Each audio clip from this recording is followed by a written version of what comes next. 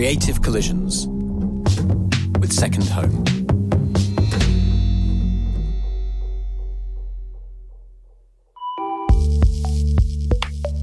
Hello and welcome to Creative Collisions, a new podcast from Second Home, a social business dedicated to promoting creativity and entrepreneurship in cities around the world.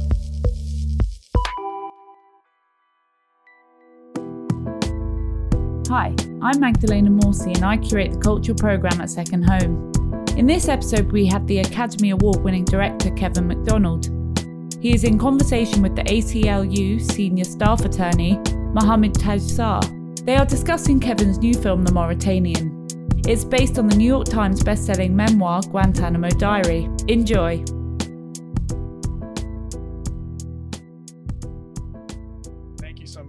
Maria, and hello, welcome everyone.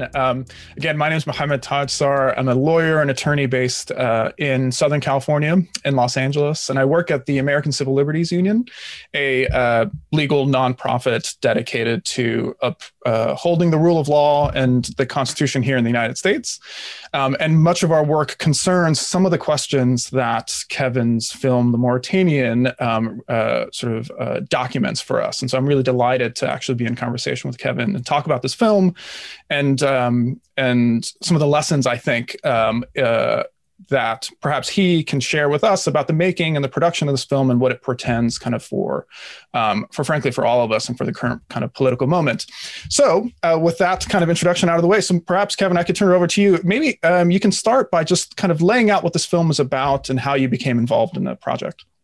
Well, the film is based on, I say based on a bit tentatively because it's not necessarily the accurate word, but it's based on Mahamadou Slahi's memoir of his time in Guantanamo, Guantanamo Diary. That was written, it's the only book I think up to this moment which was being written by an inmate, a detainee at Guantanamo while they were still there. There've been other books, obviously many books written by people who were there and wrote something afterwards. But this was written while he was there, and it was written as letters to his lawyers, and sort of went through the very complex process of clearance to eventually, 10 years after he wrote these letters, it was published in 2015. And it was published redacted. So the huge chunks of the book, if you get hold of an original copy of it, there are pages and pages just blacked out. And so as an artifact, it's kind of fascinating to look at. It says so much about the subject of state control just as an object. So it was that book I read. I thought it was fascinating. I thought Mahamadou was a real writer. You know, he's got a writer's turn of phrase. But I couldn't see it as a movie. I wasn't sure what the movie was that could be of it. And it was suggested by the producers, why don't you speak to Mahamadou? He's in Mauritania. He speaks great English. And I thought he's going to be a really embittered, very damaged and angry person, because I probably would be if I'd spent 14 and a half years unjustly imprisoned in Guantanamo. Instead of that, I get a guy who greets me as, "Hey, bro, how you doing?" Because he's learned English from 19-year-old guards in Guantanamo, and he speaks a bit like a 19-year-old American kid. And he is a remarkable person. He's incredibly warm, incredibly intelligent. He speaks many languages, a very wide range of cultural reference. In that first call, I remember he quoted Goethe to me in the original German. He obviously thought I was brighter than I was. And he also sang a song by the Black Eyed Peas, Boom Boom Pow, to me. So, this is gives you some sense of his reference. But I was so fascinated by him and by the ability to survive and the ability to actually have a human warmth and a forgiveness about him. I remember at the end of that first call, I was so angry at some of the things he told me. I said to him, "Are you suing the American government? Are you being compensated? Are they giving?" And he laughed and he said, "No, why would I don't want to be sucked into this anymore. It's the past. I don't want hatred to take over. I'm moving on with my life. I don't want to have anything to do with lawyers, and not to insult lawyers, but anything more to do with lawyers." So that's what so the idea, very long-winded answer, but I wanted to tell the story of one remarkable individual rather than a sort of a political or a legal film.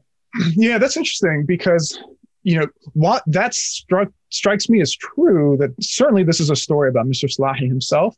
To me, what's also powerful, having kind of litigated some of these questions before, is that it's a quite detailed account of the physical place itself of Guantanamo.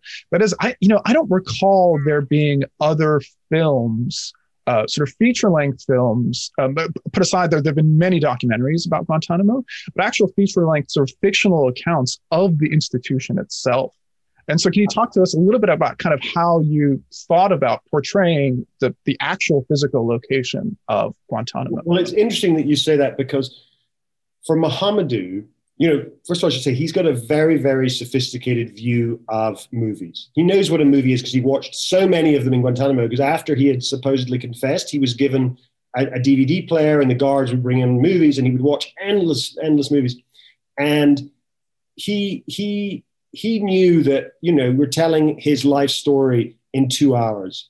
How do you do that? It's a compression, it's a simplification, all these things. And he was very, as I said, cool with all of that. But the one thing that was very important to him, and therefore became very important to me, was I want Guantanamo to feel like it really did. And I want the way the guards behaved towards me, the interrogators, and finally the people who mistreated him. I want to see all of that to be as accurate as possible, because America has spent so many millions of dollars preventing people from really knowing what happened in there, not allowing people, films, photographs, whatever, of that space and of that place. And obviously there's no visual record of what went on there, particularly in that time. So I felt that I was sort of duty bound by that. And we were very careful with the cells that he's in, that they were exactly the right size, and he would measure them out using his body and tell us it was my length plus another head, and then it was this wide because I could pray only like this with one leg over here, another leg here. And so we tried to be as accurate as possible, which with his memory was, relatively easy. I remember one thing in particular that he said that was an incredible detail. He said to me, there was a screen. A lot of the time he was in a cell which was separated by a screen from where the guards were. So it's like a little tiny cell, and you've got a kind of a metal screen with holes in it, separated from where two guards are. So all the time, day and night, there are two guards there looking at you. You can't do anything, no privacy at all. And I said to him, what kind of metal screen was it? And he said, it had 4,229 holes in it, because he counted them all, because he had nothing else to do. And it is those sorts of things, like, okay, well, I have to now get a piece of metal that has exactly the right number of holes. So we were tried to be very, very, very, very careful with all of that, with a sense of place, I suppose. Yeah. I mean, what's fascinating about that is that, it's those details that in some ways were hidden even from the lawyers who represented these men, right? That is that the legal teams, of which there have been dozens that have represented the now over 700 people that have been detained in Guantanamo, really had no access to a lot of the information and details about, certainly about the lives of these men and the reasons why they were picked up, but also about the conditions under which they were confined. And so for me, part of what's interesting also about the film is that you capture the sort of the difficulties of the physical space, but also the process of learning about them from the perspective of these two lawyers who kind of the film travels with as they try to understand what's going on and are basically funneled into a process that is incredibly sort of, I hate to use the term, but Kafkaesque. Nothing like any kind of legal proceeding that they would have ever been used to, with the exception of Ms. Jodie Foster's character, Ms. Hollander, who's even she, if we talk to, I mean, it's a shame we don't have Nancy Hollander here, because she could talk to this, in greater detail, obviously, than I can, but. She, I should also say, worked a lot with the ACLU during this case. But she said to me that she originally didn't want to take on a Guantanamo case because it wasn't the law. And she felt that it was somehow betraying the principles of American law by even taking on the case, because this wasn't law as any lawyer would recognize it. And as you say, it is Kafkaesque. And Mahamadou's story is one of surrealism, actually, absurdity. You know, we see in the movie signs that were up everywhere in the prison, which say, you know, $10,000 fine if you harm an iguana, because iguanas were covered by American law. They were protected species. And so the fact that the soldiers down there are not sort of laughing every time they get with the irony of this, that, you know, the iguanas are protected, but the prisoners are not protected by American law. And so there are so many absurdities like that. And I think you can see in Mohamedou's story a kind of a warped view of American popular culture as well. You know, he fell in love with American popular culture, not just with movies, but with music and whatever. And at the end of my movie, you'll see him singing a great Bob Dylan song, actually. But at the same time, it is in a very distorted and warped way. So, you know, when he was being mistreated at his worst, the guards wore masks. And in the movie, you'll see that the masks are kind of fairy tale kind of creatures, I suppose. But in reality, those masks were Star Wars characters. They wore the masks of Yoda, of C-3PO, of Luke Skywalker. There's a moment in the book where Mohamedou talks, and this is again, you know, it's this absurdity, this surrealism. He writes that he's lying in his cell waiting for his interrogators to come in, and he can hear them outside arguing, and they're arguing about who gets to be Luke Skywalker today. And and he, you know, he sees the humor in that, but there's also something so messed up about it. Yeah, so deeply bizarre. I mean, there is even to this day, a level of absurdity about the legal process that these men are, the remaining men who are there in Guantanamo are facing. I mean, just to give you a legal, technical kind of example of why this is the case, even the question of whether the commissions, the court system that has been developed to handle these men, even the question of whether they have jurisdiction over the crimes that a few of these men that are still there can be charged with, that is an unsettled question. The courts have kicked that question off till the very end. They've said, look, go forth, try these guys, and we'll deal with the jurisdictional questions later. And that's exactly the opposite of how anybody would think about any legal system. That is, can the court even sit and consider the crime with which you, Mr. McDonald, have been charged? The answer to that is we don't know. So it could be the case that the legal process can proceed for years and years and years and get to a resolution, and then at the end somebody says, "Well, wait a minute, this whole thing legally didn't count."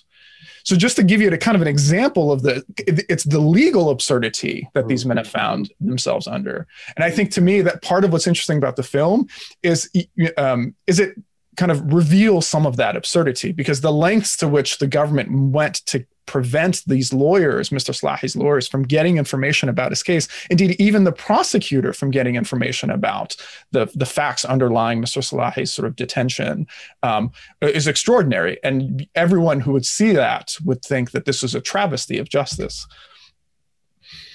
And yeah, curious kind of what you... So to my mind, this is in part a legal drama too.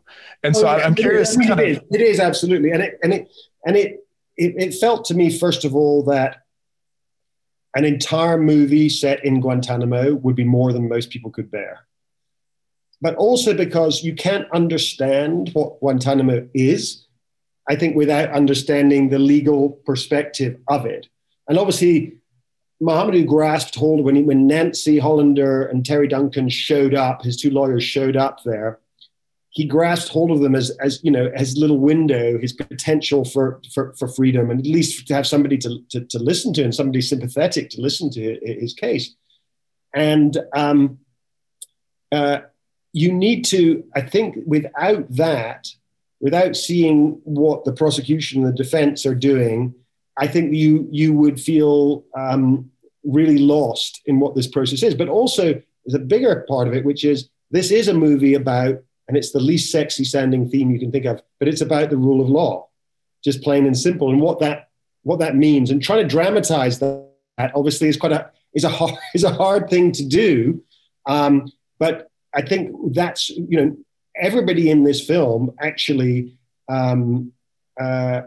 is a victim of Guantanamo in a way. The prosecution lawyer in a way, right. Nancy Hollander for sure, but obviously most obviously Mahamadou himself. Right. Well, so what I'd like to do is talk a little bit about one of the, to me, perhaps the most extraordinary part of this film, which is how it treats the subject of torture. Right. So as everybody knows, many of the men detained, in fact, most were subjected to some form of torture by the U.S. government, whether at Guantanamo itself or in previous camps and facilities that paved the way for their eventual detention there. And this film sort of dramatizes torture. And we talked a little bit about it when you mentioned Mr. Slahi's Desires in terms of how the movie depicts torture. So what I'd like to do, actually, if you don't mind, Kevin, is I want to show you and the audience an excerpt from the diary that Mr. Slahi wrote. Can you see that? And here, this is in fact some of what this is page 213, 214 of his diary, and you see the redactions here. And I want to sort of turn your attention specifically to this section, and I want to read it out to you. Here at the bottom, Mr. Slahi says, "I was in a worse situation than a slave. At least the slave is not shackled in chains and has some limited freedom and doesn't have to listen every day to some interrogator's bullshit. I always compare myself with a slave. There are a lot of common things. Slaves were taken forcibly from Africa, and so was I. Slaves were sold a couple of times on their way to their final destination, and so was I. Slaves suddenly were assigned to somebody they didn't choose, and so was I." And I found that quite fascinating. And it got me thinking, going back to the torture scenes, of how torture has been depicted in films, actually. Mm-hmm. And I thought to myself of the English director Steve McQueen and his two films, Hunger and 12 Years a Slave, both of which do an incredibly, I think, powerful job of visualizing detention and torture and giving us really an unflinching look at kind of the realities there. Mm-hmm. And I'm curious kind of your process, what you thought about when thinking about how to actually represent torture on screen.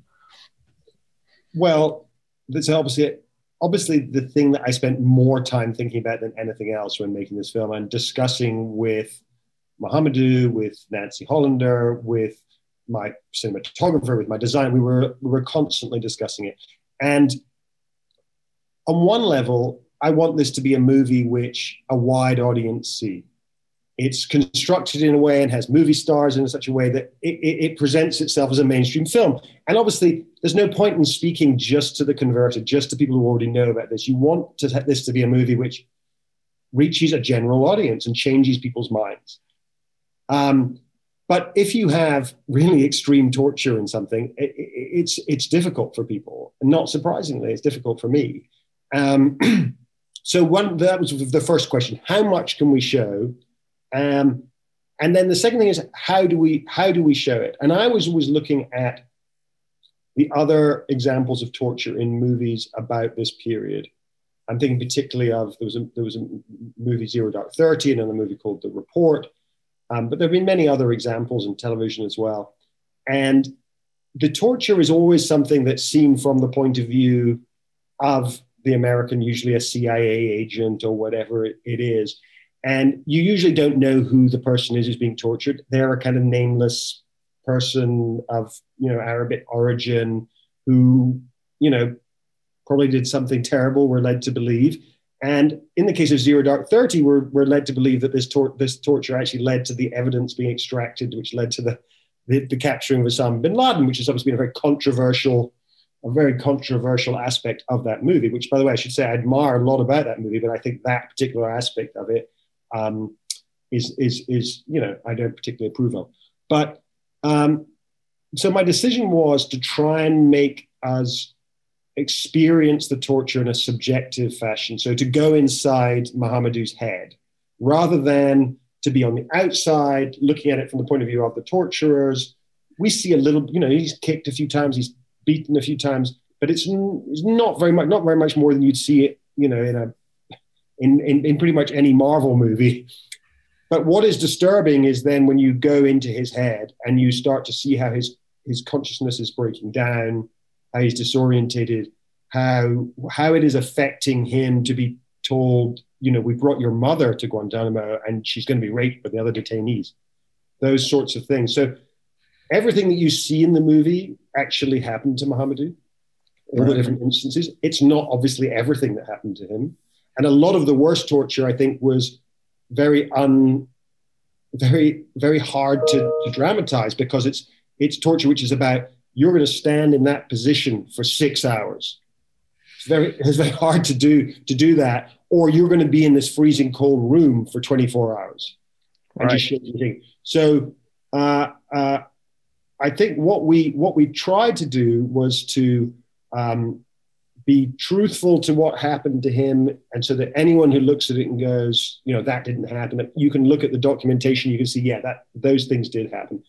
But more than anything else, I want the audience to, by that stage in the movie, to be with Mahamadou emotionally, to be empathizing with him, so that this is happening to them in a way. This is something that they're experiencing, happening to somebody who they've grown to be fond of, and therefore they feel it themselves. And that, to me, ultimately is what this kind of movie is about. It's about putting you in the shoes of somebody who you would never normally think you have anything in common with. Right. And I think that the humanizing aspect of cinema, I call it the empathy machine, is its most powerful aspect, I think. Well, certainly right. It seems to me, though, that it's a little bit more than that. That it's not merely about empathy for Mr. Slahi and for the men who've been kind of thrown in this cage, but it's also in some ways a kind of a political project. It has to be.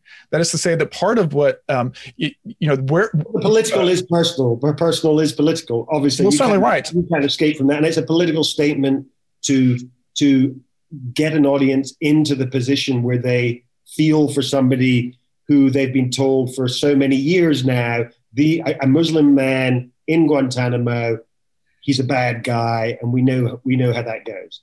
Right, and to explain in some ways to me how there could be a system developed around these men composed of what appear to be otherwise kind of rational, in some ways sympathetic men, people that, the judges who were there and the military officers who were shackling Mr. Slahi, to the prosecutors, to the folks in government, composed of what we would otherwise think of as decent men, but part of what this extraordinary legal and sort of physical machine of brutality that had been kind of set up by the U.S. government in the aftermath. And to me, that is in some ways the political statement. That is to say, how do these men in uniform get to a place where they're doing what they did to Mr. Slahi, and did it without any kind of,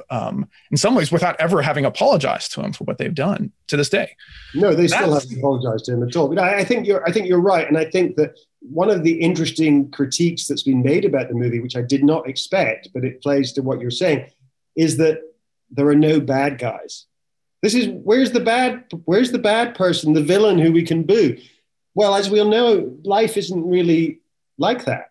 And, there is a conservative, Republican, Christian man who is the prosecuting lawyer, played by Benedict Cumberbatch, who maybe in a certain kind of movie, he would be the bad guy. But actually, what fascinated me was that here's a guy who had personal skin in the game. One of his best friends had died in 9/11. He was a co-pilot in a plane that flew into the Twin Tower, one of the Twin Towers. And he was, he had as much desire for vengeance and bloodlust as anybody in the aftermath of 9/11. And yet he slowly begins to realize that the truth is being kept from him. Actually, what are the conditions under which these so-called confessions have been made? What are the conditions under which the prisoners have been kept? And he stands up and says, this is wrong. We shouldn't be doing this. I'm not going to proceed with this case. And to do that is obviously incredibly courageous, I think.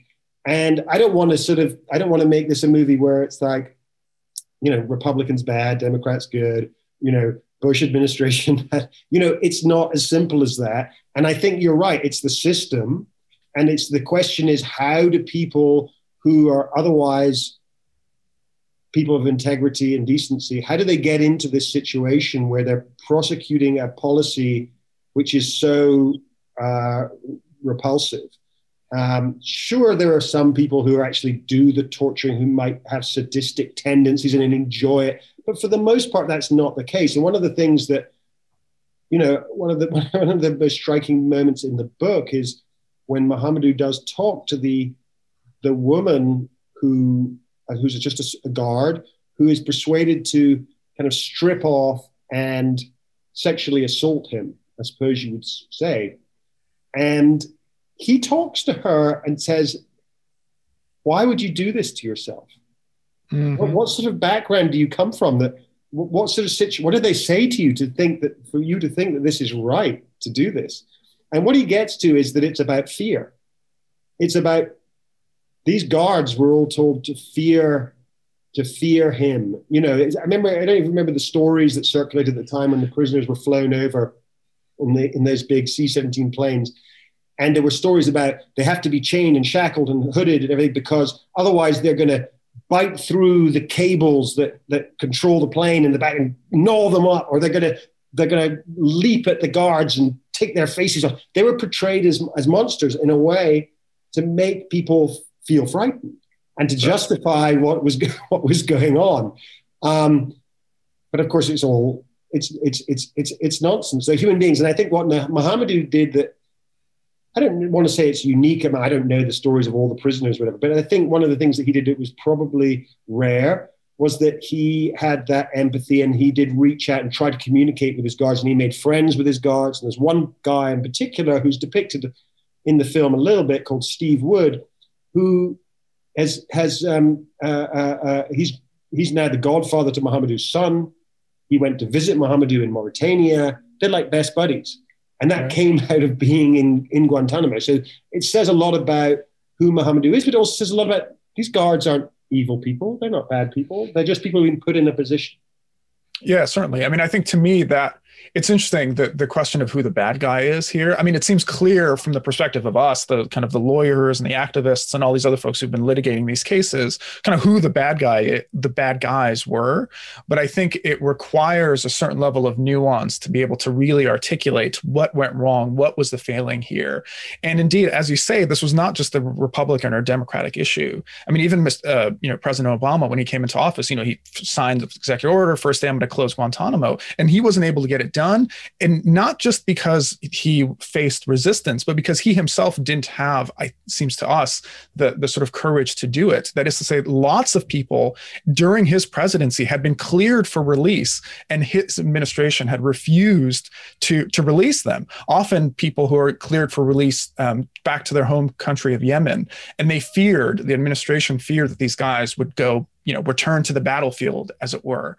And so they themselves weren't totally committed to the idea of closing. It becomes about political will and how much political capital you've got to expend on something. And if I remember correctly, at the time when Obama signed the executive order, we're going to close the place.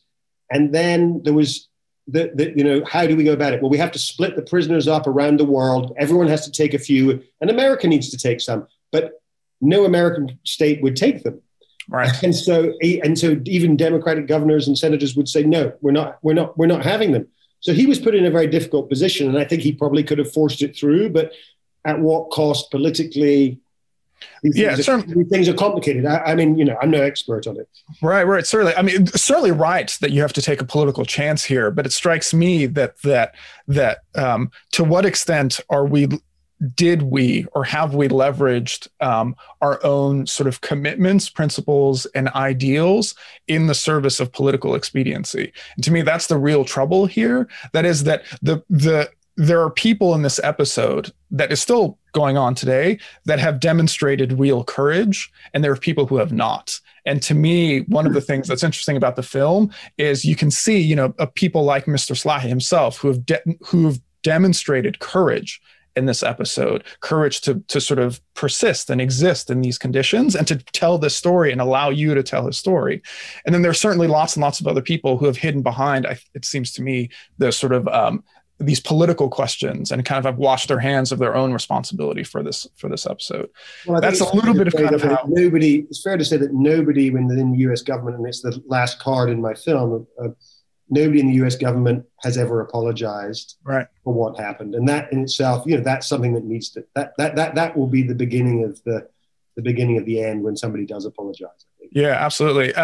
Just a reminder to folks to use the Q&A function on the Zoom if you all have any questions for Kevin or for me. And so, we'd like to get to as many questions as possible here. But let me perhaps, there's one that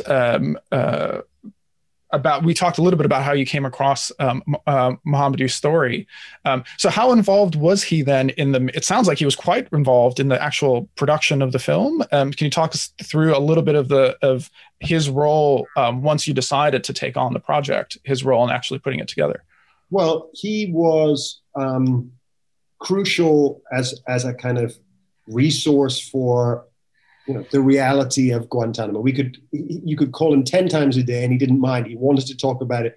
I would call him and say, what size were the chains? I've tried this size and they're not making the clinking sound that they should be. And he'd say, no, they need to be, and we'd have these endless discussions about those sort of details. But then there was also, the script went through many, many phases, and he read the script several times.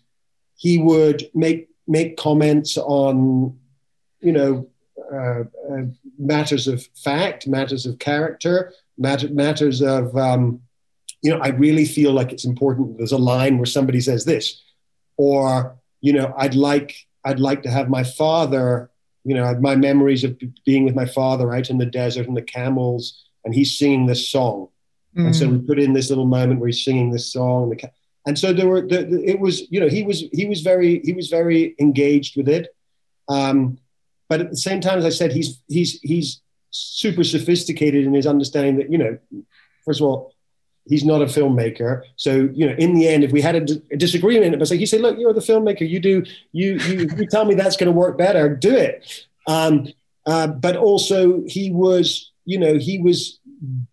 incredibly generous in his the freedom that he gave us to tell the story in this particular way. The story is so much bigger than what we have told. There's so much more to it.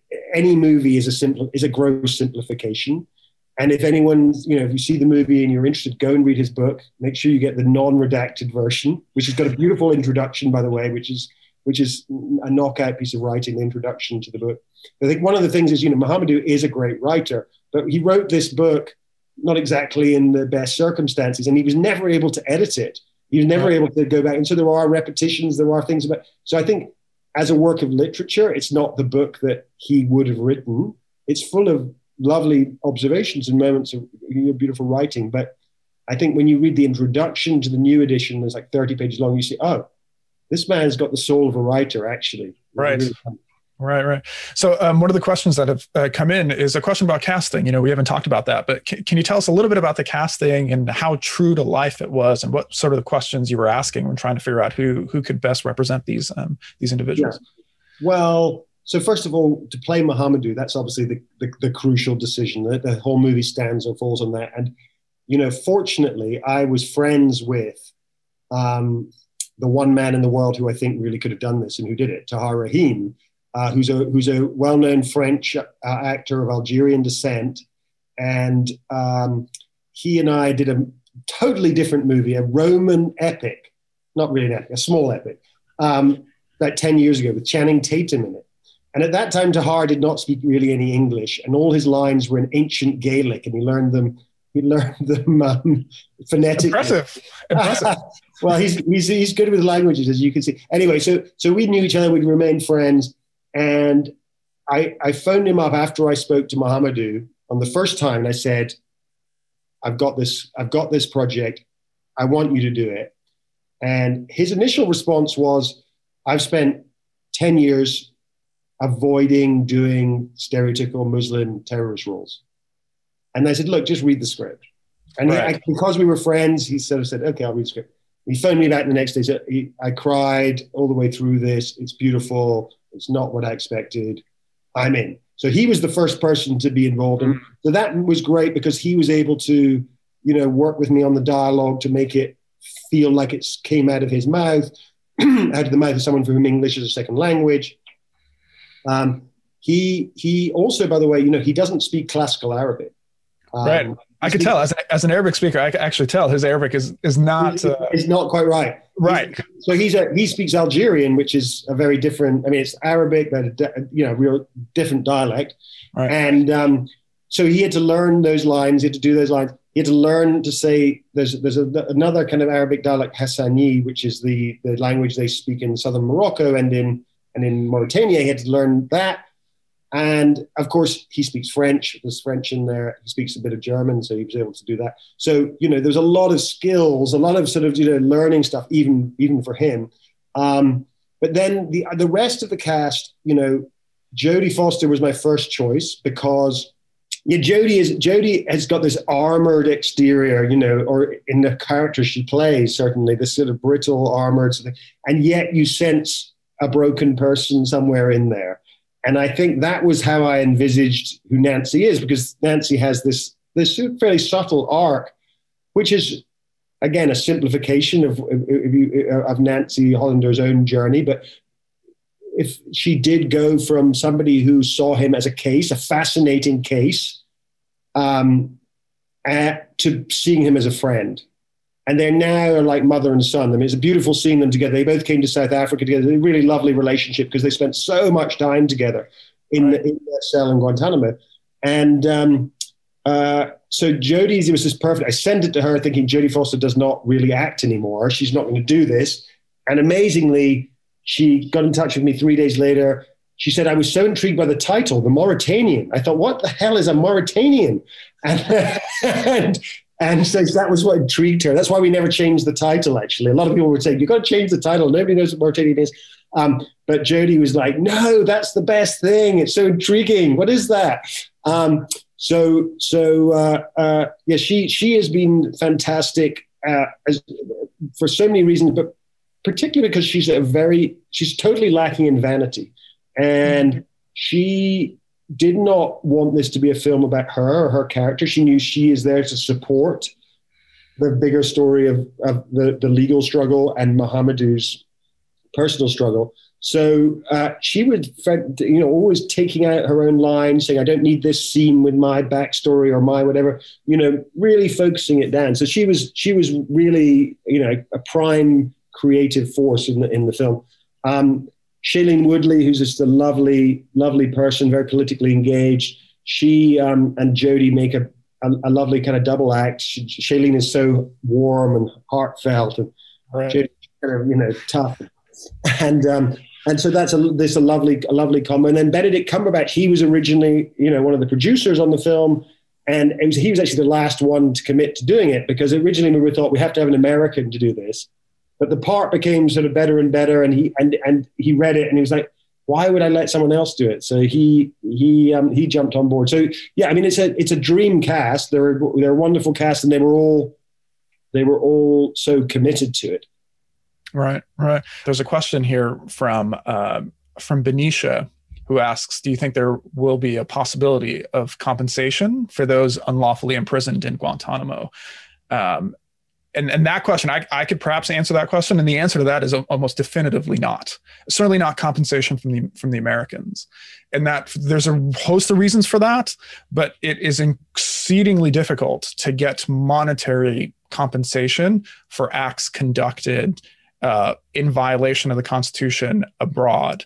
And we've seen this principle actually recently was reaffirmed by the United States Supreme Court in a case involving a cross-border shooting of a young Mexican by Customs and Border Protection officers in Texas. who killed this man and the boy. In fact, there are numerous instances of this, but the case went up to the Supreme Court, and the Supreme Court ruled that compensation was not allowed under the Constitution, and that the only way that compensation could be allowed is if Congress specifically creates a law that remunerates these individuals who are subject to violence, death, or detention. And Congress, as we know, is not likely to do it. So the possibility of this kind of compensation, it seems to us, is quite minimal as a legal matter. And I think the question for all of us as a collective is whether we think that's just or fair. And I think the answer to that is almost undoubtedly that it is not. I see Kevin still has hopped off for connection issues. And the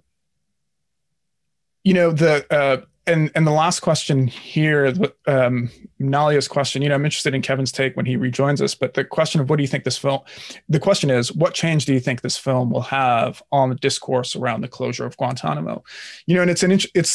And we can hope there's been that it will sort of really light a fire under the Biden administration, who has committed, at least nominally, to closing Guantanamo.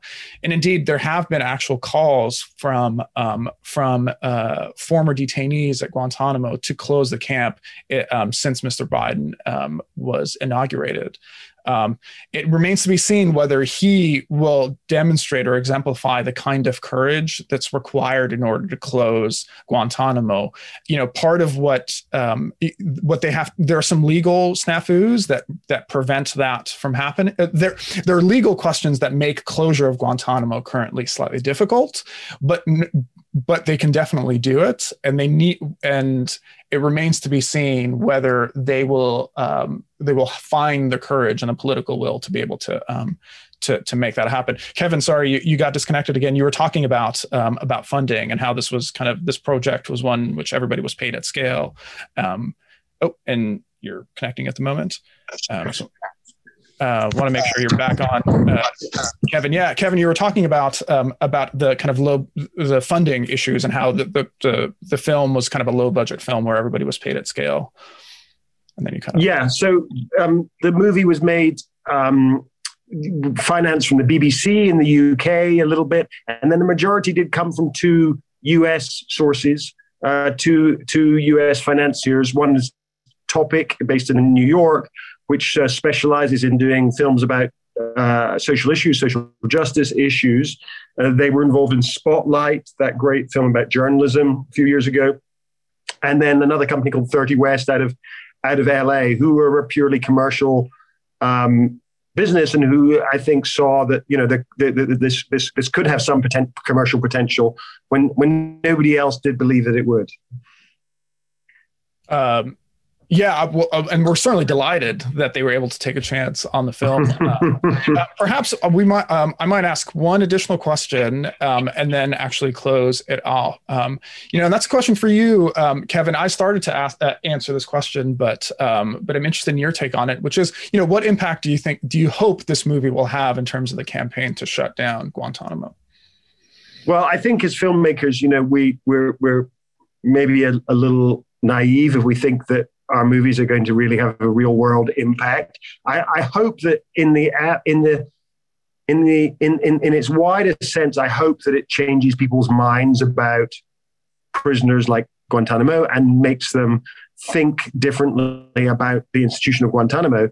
I would love it to be part of the conversation, which is already ongoing in the Biden administration, about closing Guantanamo, and maybe its timing is quite good in that sense. In that, I know that on last Friday, Biden announced that there's going to be a review, isn't there, into Guantanamo, with a view to closing it. So, if we can change a few minds, we can, be part of that bigger conversation. I would love that.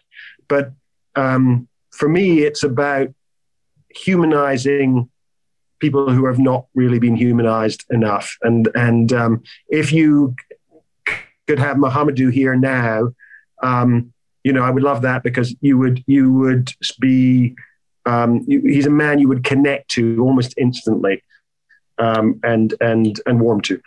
Right. Well, listen, I think to me, this is in some ways an important project because it's about remembrance. And what I'd like to do is maybe issue at least some closing words from my perspective. I'll put on my activist hat and then thank you all for joining. And that, in kind of watching the film, it's hard not to think about the fact that there are 40 men currently in detention in Guantanamo, and most have been held in this labyrinth for about 19 years. And 28 of those men have never been charged or they've been cleared for release, in fact. Of those 40, 7 have been charged with crimes within the kind of court system that's been developed. But those 7 have had a whole bunch of there are a whole lot of unanswered legal questions about their charges. And if you know anything about the system, you would know that it's a total Byzantine mess of jurisdictional uncertainty, prosecutorial misconduct, legal ambivalence. The 9/11 proceedings themselves, the ones that involve the most high profile of the detainees, those proceedings are now on their 6th judge. Why? Because there have been numerous blatant conflicts of interest in which judges have applied to the government to get jobs as judges using writing samples of the orders they wrote as judges in the proceedings themselves. Right? This has happened on numerous occasions, just to give you a sense of kind of how difficult and kind of complex the question is. And it seems to me that the government is actually no closer to starting a trial for any of the current men than they are when they first opened the camp and invited what will eventually be 779 prisoners into the camp. So then the question, I think, for us, all of us, is to ask, well, what's the point? What's the point of Guantanamo? What's the purpose of this nightmare? And to me, the question, I think the answer to that question from somebody who's kind of done this work before, the point is about memory and forgetting, right? To me, memory is a terrain of struggle, right? Empire requires the construction of forgetting to be able to disavow the consequences of its own power. And it assumes people will forget stories like Mr. Slahi's. It assumes that people will forget the consequences of the country's own misdeeds and malfeasance and incompetence. But I think that assumption is incorrect, right? I don't think people forget. That Mr. Slahi certainly won't forget. The people involved in this project won't forget that they were involved in it. The soldiers themselves who were shackling him, they won't forget. The millions of people involved in all of the wars and adventures overseas, they won't forget. And the reason is because war and this kind of trauma doesn't end. Right? There may not be boots on the ground. My least favorite synecdoche in the English language. There are no more boots on the ground, but the consequences of that trauma, I think, stay with people. And so I think what we're doing now is remembering. And I think this is kind of what this movie to me is about. And it's what I'd like to, I think, say in closing is to everyone that we ought not to forget that part of what I think is useful about this film as a kind of as a text, as a political document, is that it's part of the process of remembering what happened here and bringing to light a story that most people would want to forget. And I think we owe it not just to Mr. Slahi and the victims of Guantanamo and all these wars, but we owe it to each other not to forget. And to me, I really want to thank, the famous quote, "Who controls the past controls the future." I think we are trying to control our own past so that we can create a future in which this kind of thing doesn't happen again. And for that, I want to actually thank Mr. Slahi for telling a story, and to thank Kevin and everyone involved in the film for beautifully retelling his story. And so I encourage all of you to view it, and you all, the attendees anyway, will get exclusive links to be able to watch this film. And I encourage you all to do it and to actually remember and to be a part of the process of remembering this particularly kind of tragic ongoing episode. And so thank you so much, Kevin, for this conversation. I really enjoyed kind of listening to you about the film, and thank you to all the other participants. I'm going to kick it back out to Maria now to close us up. Thank you, Mohammed. That was really a fascinating and a really great summation, I think. I 100% agree with what you're saying. This episode was brought to you as part of Second Home's Creative Collisions podcast. Subscribe to keep up to date with upcoming episodes and head to secondhome.io/culture to see what other events we have coming up. See you next time.